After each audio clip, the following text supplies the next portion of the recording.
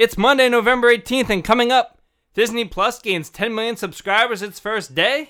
Carmelo Anthony back in the league? Colin Kaepernick back in the league? All that coming up and more. This is the Tune-Up. Good morning.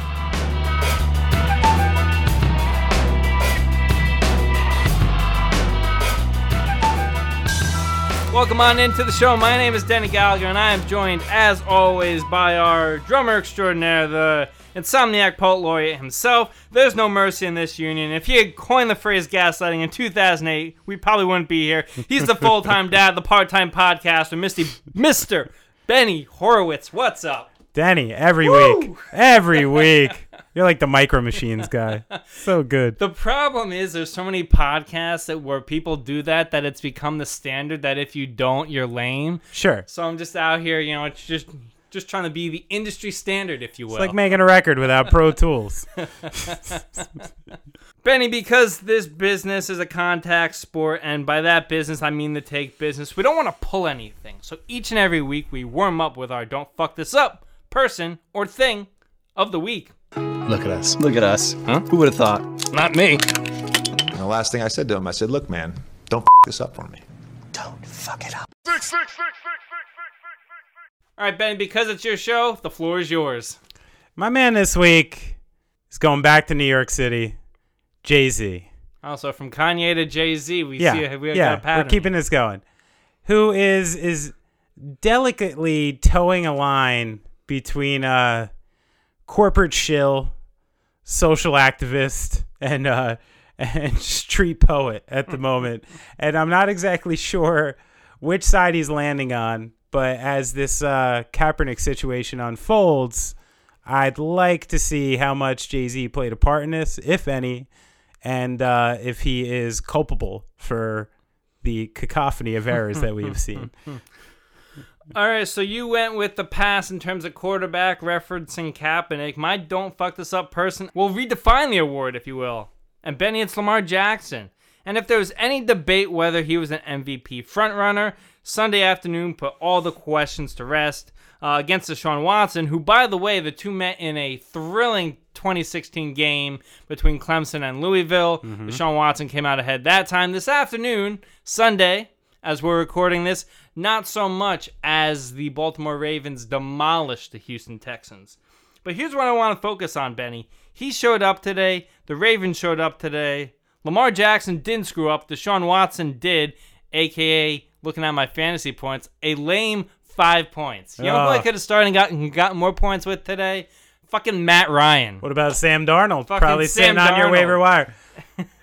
Anyway, Lamar redefines the game, and in this case, this award. Lamar is my Don't Fuck This Up guy of the week because, well, he didn't fuck up on the big stage. The definition of the award. Oh, he's wearing the crown now. He's getting there. He's getting there every week. Every week. Can I tell you about me plugging Sam Darnold in this week over Carson Wentz and winning my league? Man, and I even took to Twitter to half ask the question to the people, should I do it? Oh. Did it anyway. And I look real smart to the people today. I look real smart. I tried to sign Larry Fitzgerald today, only knowing he was on the waiver wire. That's a sinking feeling. Vegas should call me. I'm like De Niro in Casino. Just as long as you don't bury me in the desert today, that's fine. Not today. No cement footbath for you today. Marquette basketball already did that to me this afternoon against the Wisconsin Badgers, but we don't have to talk about it. We don't have to talk. That's a beautiful thing about the podcast. Unless Marquette's an attorney, we're not getting to it. Which after today probably won't happen this year. All right, Benny, let's keep it with the pigskin. And Colin Kaepernick worked out with 8 NFL teams over the weekend, which seems like a win if it weren't the NFL we were dealing with. Now, there's been speculation, as you said before, Benny, that I almost combined Jay-Z and Benny, and you were like Jenny. That. Jenny on the block. Oh, I was hoping it was Benny Z. All right, go on. I'm sorry. I'm sorry you're not from the Bronx and all that nonsense. So there's been speculation that Jay-Z has been behind getting this workout to happen after the NFL tried to use his reputation to repair relations with the African-American community. Jay-Z was a little tight about that. So obviously there's a lot of layers to the story, Benny. Where do you start, and do you think Cap will get a shot? I mean, I think what's troubling about this story is that it got scheduled We had a week to talk about it. It happened. And I have no clearer picture of what's going to happen than I did 8 days ago. Yeah. And I think that's the biggest problem with what they did and why it's such a big snafu. The fact that there was no transparency. You don't know who drove this conversation, who started it, which means that you can't exactly say who's culpable for the way it panned out. Yeah. And each side, if it's almost like a confirmation bias, if you if you want to go on each, which has been happening anyway with this conversation. So if you want to go to each side, now the NFL gave you a bunch of reasons why you can stay on the side you're on. Kaepernick gave you a bunch of reasons to stay on the side you're on. Yeah, the guy can still throw a football. We fucking knew that. We've known that for 3 years. Yeah. We've known that he was physically capable of coming in and being an NFL quarterback. It was never in question. So the idea there was even a workout is kind of silly. Yeah. And obviously the things people have talked about 1,000 times, like if the you're fact gonna, that he's 32 and all that stuff, like, or all the of fact lines that it you was hear. on a Saturday, Yeah. and that nobody can come to see it. The fact Right. that the NFL blocked anyone from filming it, which gave them the access to control the video, which gives all 32 teams a patsy in the situation if they don't want to sign him. So the idea that he went ahead and moved it, I think, is now like a fun, interesting part of this story that needs to be talked about. And I think if you're going on the Stephen A. Smith side, all right, like the idea that like you got asked to a job interview and you got to show up with your tie on straight, saying the right things because you should be getting a job. Like, I don't believe that, man. And I think he's kind of towing a line like he really shouldn't fucking be towing right now, saying that. Like, this isn't an employer without blood on its hands. This isn't somebody who's this isn't Don's Hoagie Shop, where you're walking in and then trying to get, like, this is the fucking NFL. And they set this whole thing up the way that they needed it to be in order to cover their asses in a million different ways. And that's still what we're at. So the fact that he decided to control the conversation towards the end, to move it, to knowingly diminish the amount of teams that were going to come see him anyway, because his side decided that the physical part of this wasn't actually important and was kind of facade in the first place. So the fact that he moved it and the fact that he didn't necessarily take it seriously in the way the NFL wanted it, I have zero problem with. Right. I really don't. And the fact that he wore the shirt he wore and making, like, this isn't some thing where you're coming in trying to blow up a job interview. Colin Kaepernick did this for the same fucking reason 3 years ago that he probably did now. He understands that this is bigger than football. He understands that you have to create spectacle to create conversation, and he continues to go down that narrative. And honestly, fuck it, man, I appreciate it. Colin Kaepernick addressed the media and the fans in attendance. Here's what he had to say. Let me start by saying I appreciate y'all coming out. That means a lot to me. Our biggest thing with everything today was making sure we had transparency of what went on. We weren't getting that elsewhere, so we came out here. It's important that y'all are here. Y'all been attacked for the last 3 years. Y'all continue to be attacked. We appreciate what y'all do. We appreciate you being here today. We appreciate the work you do for the people and telling the truth. That's what we want in everything. I've been ready for 3 years. I've been denied for 3 years. We all know why I came out here, showed it today in front of everybody. We have nothing to hide. So we're waiting for the 32 owners, the 32 teams, Roger Goodell, all of them to stop running. Stop running from the truth. Stop running from the people. We're out here, we're ready to play. We're ready to go anywhere. My agent Jeff Nally is ready to talk to any team. I'll interview with any team at any time. I've been ready, I'm staying ready, and I'll continue to be ready. And to all the people that came out here today to support, I appreciate y'all. I love y'all. To the people that aren't here, I'm thinking of you. I appreciate you supporting from where you are. We'll continue to give you updates as we hear. We'll be waiting to hear from Roger Goodell, the NFL, the 32 teams. We'll let you know if we hear from them. Ball's in their court, we're ready to go. So I kind of want to run through the Colin Kaepernick timeline because I think it's important feel like people, when they talk about Cap, they talk about him as an activist. They don't talk about the football side of things. Okay? Sure. So like a lot of skilled players, he fell victim to some coaching changes, a radical one when they brought in Chip Kelly. That clearly didn't work. And then he got hurt. And he went through a bunch of surgeries, stuff like that. Then in 2016, went into camp, competed against Blaine Gabbert for the starting job. Wasn't probably fully healthy when he came back to camp. Now, the interesting thing where I think this story gets interesting, that same preseason, and I don't remember whether it was before he lost the job or whether after they named Gabbert the starter, but the protest started in week 3 of the preseason. Now, I get the world events that happened during that time, but I just think like the timeline is interesting if you wanted to put on your tinfoil hat here. I don't particularly, because the NFL is also as culpable and at fault as anybody else here. So let's dive into this workout today, okay?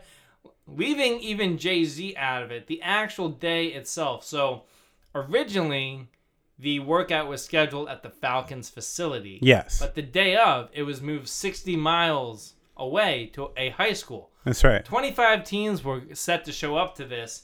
Only 8 could make it to the high school. If that's not some chicanery where like you're really pushing the envelope of, all right, you're not really giving the guy a chance when, like you said, if you're on one side of it, you're like, yeah, the NFL gave him a chance. 8 teams showed up. That's better than nothing. But if you're on the other side, you're getting 60 miles. Benny, how many miles do you drive a week? Do you think you drive 60 miles a week? That's far. Are you kidding me? 60 miles is far? Like, this is what I'm talking. No. If you're supposed to be, like, I am notoriously running late places. If you tell me that I have to be one place at noon, and then you're like, oh, we're going to push it back an hour, and you got, I don't think I'm going to make it in time. And it sounds like a lot of teams didn't make it. It's not like they weren't sending Bill Belichick. They were sending, like some 27-year-old video quarterback coordinator who's probably in a rental Civic or something anyway. You know what I mean? They can't drive 45 minutes down the road.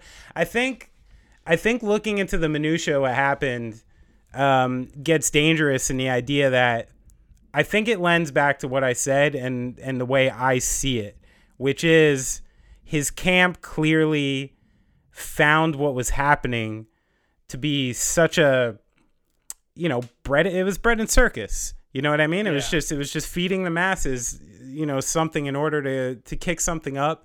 And I think from an early point in it, they decided it was bunk. And they decided it wasn't real, and they decided they weren't going to play ball with it because the NFL set the terms.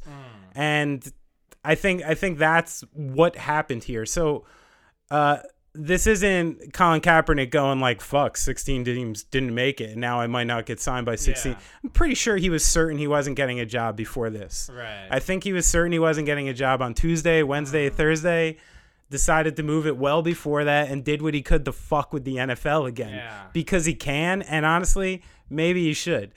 All right, Benny, next topic. Speaking of someone that's been out of the league trying to make a comeback, Carmelo Anthony. My man. He's back. He's back. Though the deal hasn't been made official yet, Adrian Wojnarowski of ESPN reporting that the Portland Trail Blazers are signing Carmelo Anthony to a contract. But the part that nobody wants to talk about is it's non-guaranteed money. So he should have been our Don't Fuck This Up guy of the week. Oh, we missed a real that's opportunity true. Missed here. a big one. Carmelo's out here on the 10-day contract trying to make it happen for himself again. But the interesting thing about Carmelo Anthony, right? Not sure what he has left. He definitely doesn't have anything left defensively unless he commits to it this time. But why would he commit to it this time when he hasn't his entire career? The thing that I love about this entire story, and Damian Lillard was on Joe Budden's podcast, Jersey City, shout out, Budden. in September, and he was talking about how they tried to get Melo on the Trailblazers when he went to Oklahoma City, and we see how the disaster in Oklahoma City worked out. And it's funny how things come around, sometimes you burn a bridge, and when they're your only option, you go back on your hands and knees. Next thing the spurned lover is your only option. So, Carmelo Anthony, do you think he fits with Portland? Because I'm not really sure, even though they are really banged up. I mean, does he fit with Portland? Sure. In some bizarrely ideal scenario that Carmelo comes and he's really healthy, in great shape, and can somehow start and give you 25 to 30 minutes a night. Oh, there's no way that's happening. So, I mean, they were just starting 19-year-old Nasir Little, who didn't even start a game in college at power forward. So this isn't, we need to build up our team here. I think what we're seeing here with the Blazers is they went all in on Whiteside. They made the big trade. They tried to shake things up this year. They re-signed Nurkic. They got the core set. They're big time money right now. They're over the tax. So considering this year anything but we're going for a conference finals, we're going for a finals, is a loss this season, especially with the way the Blazers have made exciting playoff runs and big exits the last 3 seasons. Right. So I think that's what you're seeing right here. The Blazers are in a position where they just have to go all in. They have no other choice on this season. And there's not exactly like a lot of people swimming around the league who can help you as a stretch four right now. I think what they're hoping for is some return of that version of not old school Nuggets Carmelo Anthony, 2013 New York Knicks Carmelo Anthony, when all of a sudden out of nowhere he's playing strong interior defense, he's putting bodies on fours, pulling down 8 rebounds a game. That is the version that they need. They need someone who can actually plant down low a little bit. But that was a long time ago, Denny. that was going on a good 5-6 years ago now. I know exactly what this signing is. And I got numbers for you. Listen, the last meaningful games Carmelo Anthony played in was the playoffs with Oklahoma City. He played in 6 games. He averaged under 12 points a game while averaging over 30 minutes a game and shooting 37%. Right. These are the last meaningful games he played. And then he went to the Rockets and was literally, let go, part of the plan, and let go because of how much he couldn't fit into this. So I love Melo. Okay. I want to put that out. Melo he had some rough years in New York, but he was mostly a pretty good company man. And he mostly gave you everything you want. And he lit up the Garden for a few years, and I love him for it. And I'm rooting for him. But the concept is Melo can provide useful enough stretch 4 minutes that will compensate for his defensive deficiencies. I don't think it's possible. So as much as I want this story to play out in a cool, romantic, dramatic NBA fashion, and Melo gets to ride off into a nice sunset, I really want to see it. I just don't think I'm going to see it. No, but it's time for that time of the program where we give our half-baked takes. They come with a little bit of bad cheese. They come with too much sauce. It's time for our dollar slice take of the week. Benny, what do you got? I was thinking, wouldn't it be a good idea? You're a young kid, moves to a city, you start walking dogs. That's what they all do, right? Yeah. What if you just carried some products in your backpack and you cleaned houses at the same time? Okay. Right? Yeah. Dog walker, house cleaner. Yeah. You get one job a day. You walk the dog twice. You clean the house in the middle, and you get paid like what, 100? That's a good one. For 6-7 hours a week. This might not even be a dollar slice take because it's such a good idea. Yeah. Dollar slice take of the week, Benny. Bouncing off of your job thing, I think if someone should move to a city, right? Mm-hmm. And their job should be, they try to get to know people, get the lay of the land. Learn the community. Yes. You should be a food tour guide.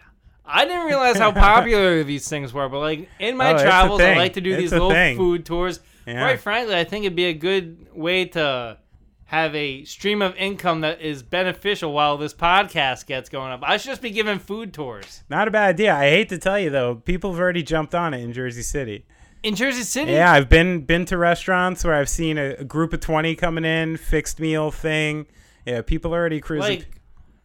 And I'll cut this out, but which restaurant? I saw it at Marco and Pepe, which was where Momo's is now.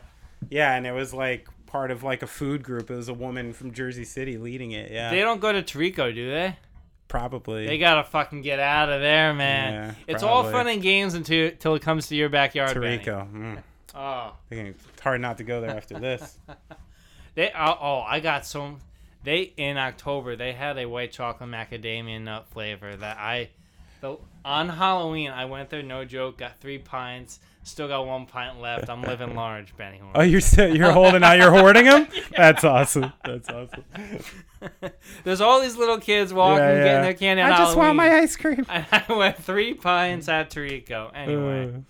All right, Benny, it's time for the second half of the podcast where we dive into some of the hard-hitting issues of the community. No, We need like dun dun dun dun dun dun dun dun dun dun. We need some like hardcore news music right there. some like Dateline, Yeah, Chicago, yeah. That whole thing. All right, but our first story, Benny, I'm sure your kids were probably a little bit excited about this. Disney Plus debuted to the masses this past week. I got some Moana fans. It's true. And it's on there. The first day, it gained 10 million subscribers. Day one. I don't know what it's done since then. A lot of humans. Day one, that's incredible. By the way, if you have Verizon out there, it's free for a year. But here's my big question. With all of these companies, your NBCs, your Viacoms, your Disneys, with all of them starting streaming services, number one, will cord cutting still be worth it? And is any of this good for the consumer? It's hard to say. I mean, I feel like we're in the sort of brave new world element of this, and the transition from, old school traditional cable to what we have now. I mean, I'm currently right in the middle of this. I'm like your super old school, borderline Luddite when it comes to technology. Right. Like I literally had a beeper when everybody had cell phones.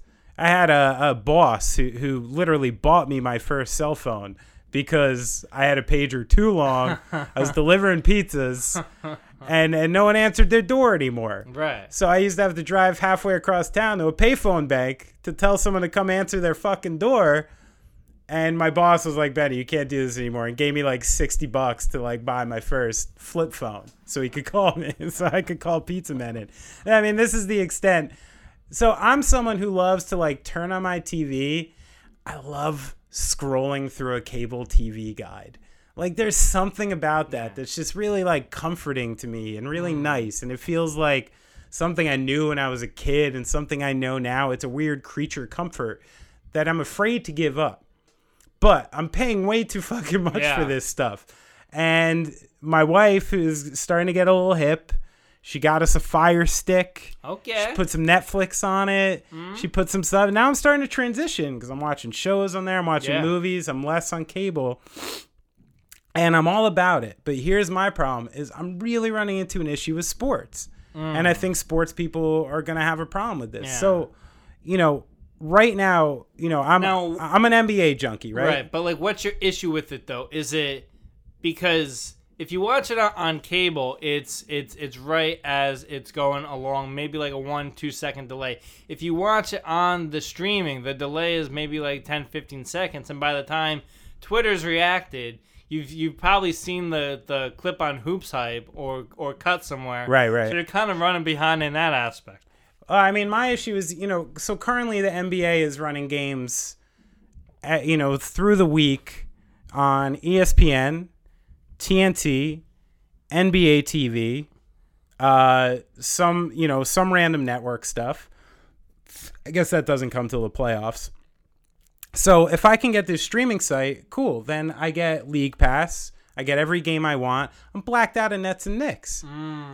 So all of a sudden, like, I have this problem. Like, I live right here, and I literally have to get cable to get the fucking Yes Network to watch the Nets.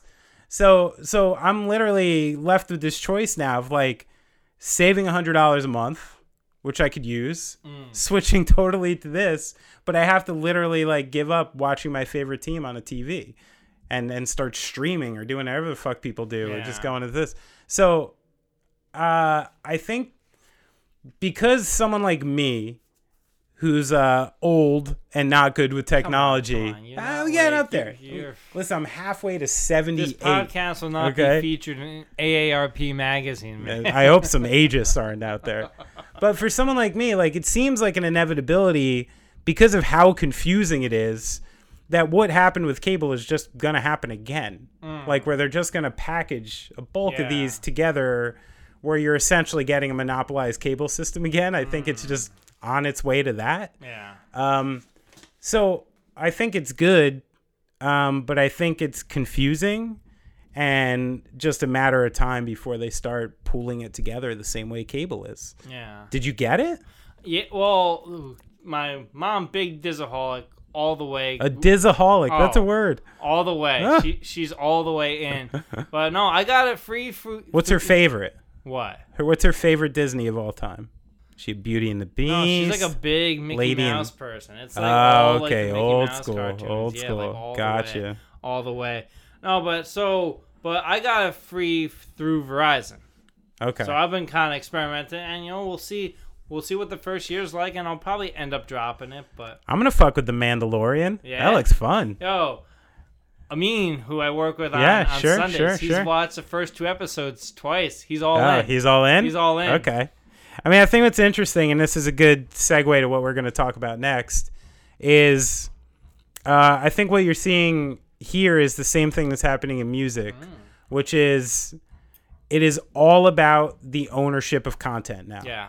And the thing you have going on is these major companies who have very little interest in the actual pieces themselves. You know what I mean? It's not like hedge fund capital groups are looking through piece by piece and being like, I really love that film. That's why we should invest in this. Yeah. It's all about snatching up and, like you said, owning and protecting as much content as you can now. And that's the name of the game. And it's the same with Music Masters now.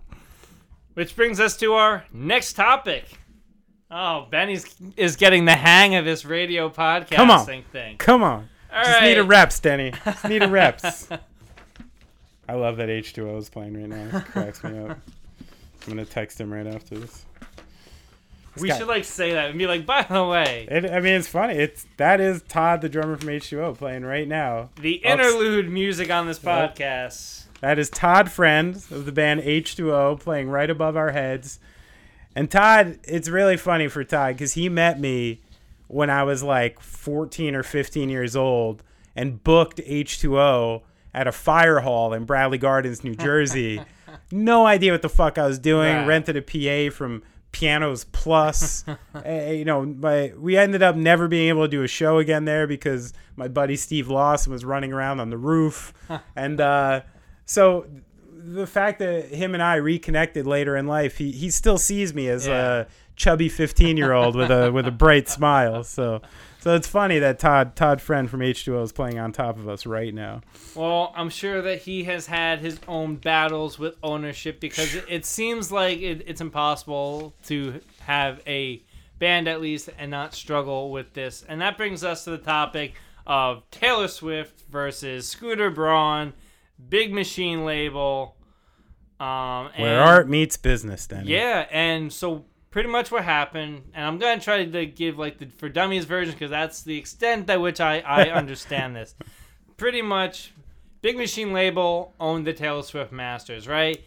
And Scooter Braun, opportunist, comes in with a little bit of past beef with Taylor Swift, comes in, buys the masters, and next thing, Taylor Swift is in a position where she's not in control of her own music, and I feel like we've heard this time and time again. Benny, where do we start to digest this story on the topic of music ownership and the process of what does Taylor Swift do to get her ownership of her own music? I mean, at this point, she doesn't. Yeah. And that's part of the problem. I mean, so to take it back a little bit, in order to own your own masters, just the diet version of this, you need to pay for your own recording. The reason that these companies own the masters is because they front the money to artists to go into the studio, to record, to press the record, to advertise the record, to distribute the record, and often in a major label scenario, not an indie scenario, will start a band on tour. They'll buy you a van. They'll buy you gear. They'll hire your band. They'll give you tour support money. They'll throw it at you. They don't give a shit because it's this initial investment to do exactly what's happening right now. And so basically, you know, maybe someone like me or people from my scene are a little hipper to it because I come from a DIY culture and punk and hardcore where a band can manage to do this. You can manage to own your own masters in an indie level. You can release your own stuff. You can self-release. It's easier than it used to be. It's cheaper to record. It's cheaper to put it out. So this stuff is starting to change.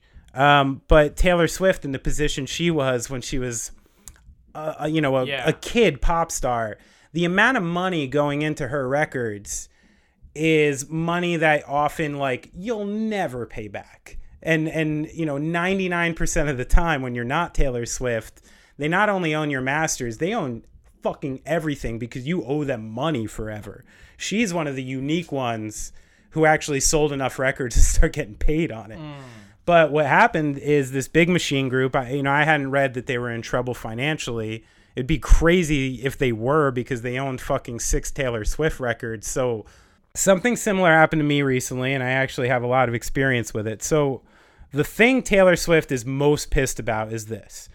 She was with this company for 6 records, which means you literally intimately worked with anybody at this company for each one of these processes. I mean, it's a big thing putting out a record. You choose who to do it with, the studio, the art, you usually have a really intimate creative back and forth with at least some people at your label or management company, it's common.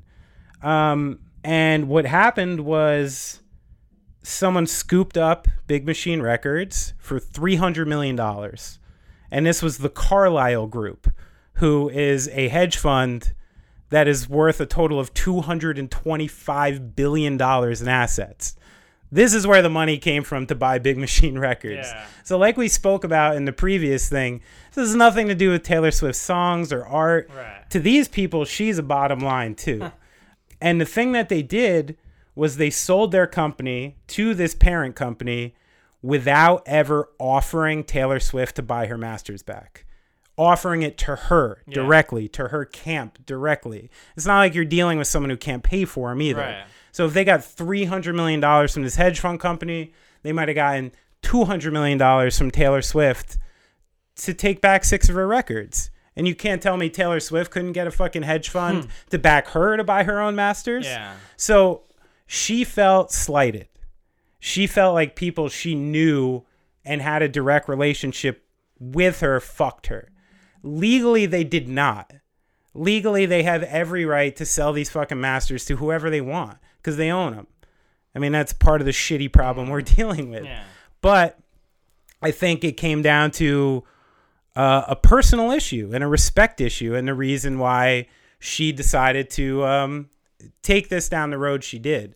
Now, the cool thing I think about this is it's tying into like the player and empowerment era in sports, and it's kind of a similar thing where formerly these companies, the owners, the people who own the masters, the people who own the teams, the people who did this stuff had just all the fucking power because they could go ahead and make a public press release, a PR campaign, essentially being like, you are fucked in the press if you say anything about this. If you want to keep your money, you want to keep your career, you stay in line, you know what I mean? And this is what they were doing to people from the inception of the music and sports industry. And the one thing that social media and the access to communication has given you is like, where does the true power lie? Does it lie in the fact that Taylor Swift is contractually obligated to these companies, or the fact that she can summon hundreds of millions of people to her defense? Yeah. Because she is one of the biggest fucking pop stars in the world whose voice is on these songs, who I think wrote a lot of these songs. Right. So now she gets to kind of call to action. And these companies, of course, are like, whoa, we're a really good company. We have 120 people who are working here, and you're really like scaring us. You know, it's like the same defense like they always give. And I'm not to say that there's all like evil people working at that company. There's probably music nerds just like me who like grew up on Rush and want to work at a label. I'm not saying they're like the most fucked up people in the world, but I do think in the same way that LeBron James changed the industry by being like, no. I hold the cards, man. Like, I'm fucking LeBron James. I'm worth $500 million to your team every year, and we all know it. And now we're going to figure this out accordingly. So, you know, there's part of this where I feel bad for Taylor Swift. She, like any young artist, like got into something she couldn't get out of and got fucked by a corporation. She's also a corporation. You know what I mean? She's got so many people working for her. Like, Taylor's going to be okay. But the thing to think about this is, like, not everybody is Taylor Swift. And a lot of people get fucked. Royally fucked. Where their lives are destroyed. Their art is taken from them. Everything they've worked towards is seized and controlled because someone didn't find it economically viable. And that's just business. I mean, that's what happens when art gets into business. But that's my take on what happened. And I wonder how much on the low these artists that have made it, like your Springsteens, your Princes, your anybody that has made a lot of money in the music business, I wonder how much time and effort they put into getting their masters back. Because I imagine Greetings from Asbury Park, I imagine Columbia owned that for a very long time. I'm sure. And probably still does. And Bruce has all the money in the world, and he probably can't get it back. So it's devastating. And I thought the really interesting thing that you brought up is the cross-section of art and business. And I feel like that's such a like macro question. It's like, where is the fine line between all of that, where you have, you want to make money for your art, but without a market for your art, you can't make money. Yeah. And Taylor Swift seems to be at the cross-section of that, and she's done very well. It comes off snaky. Yeah. Because you're not dealing with business people. Yeah. You're dealing with people who have no idea what the fuck they're doing in business, because more often than not, they've been sitting in their rooms socially awkward writing songs for years before that. Exactly. And that's where there is manipulation, and it's real. The kind of next evolution of this that I'm super interested in, it's with the influencer crowd, you know, like these like girls that post their pictures on Instagram. Because I think technically when you post pictures on Instagram, they like own it because they're a Facebook company. And, sure. And I think that's how the terms of agreement work. So you can have these people that, in the short term, they may be profiting off of it, but down like the road, after say having 1 million followers on Instagram doesn't really matter because you don't have that level of success that you want. But the thing you have is access, and that's where I think it's like it's always a quick reaction from someone from the alternative world to hate the things with social media or YouTube or something like that. But I think of somebody like Post Malone, who, I believe, under 18, was writing and recording these songs with his friends by himself, which means he owns his fucking masters. Yeah. Releasing them on YouTube by himself, right? Which means he owns the money that's coming back.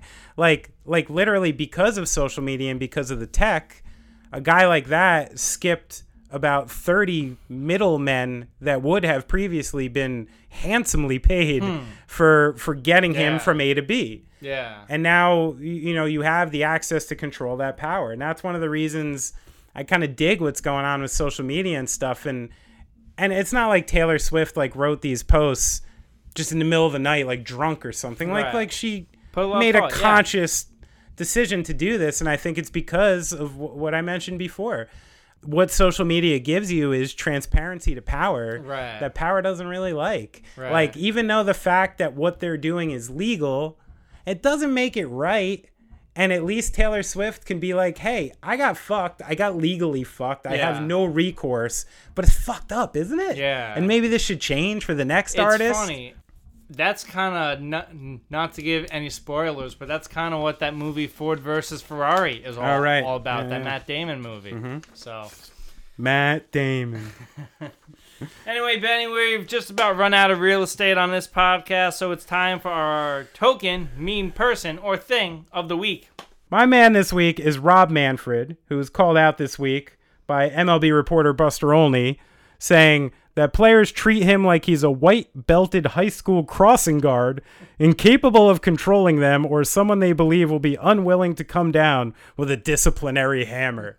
Basically, calling Rob Manfred a punk who can't do his job, and the Astros. Basically, I knew about the Astros in 2017, and I didn't do enough to scare them away from doing it again. So, Rob Manfred, this is your time to draw a line in the sand and actually fucking do something about it and stop this where it goes. I'm going to finally on this podcast keep it a little lighter with my token meme of the week. Benny, have you seen the video of this kid that won the free Chick-fil-A? Oh, the Chick-fil-A kid. I got to give it to Chick-fil-A. He's like a kid. 70-year-old pipe fitter. What happened? How did they get that kid? I mean, he's just out here like, I like fried chicken. I'm out here in the freezing cold. Oh, I love that kid. I want to hang with him. He's so great. So I don't want to give him beer, but I want to have like a Miller Genuine draft with that kid. Come on. All right. Plenty of ways to get in contact with the show. The Tune Up Podcast at gmail.com. That's right. We're there. You can email Benny.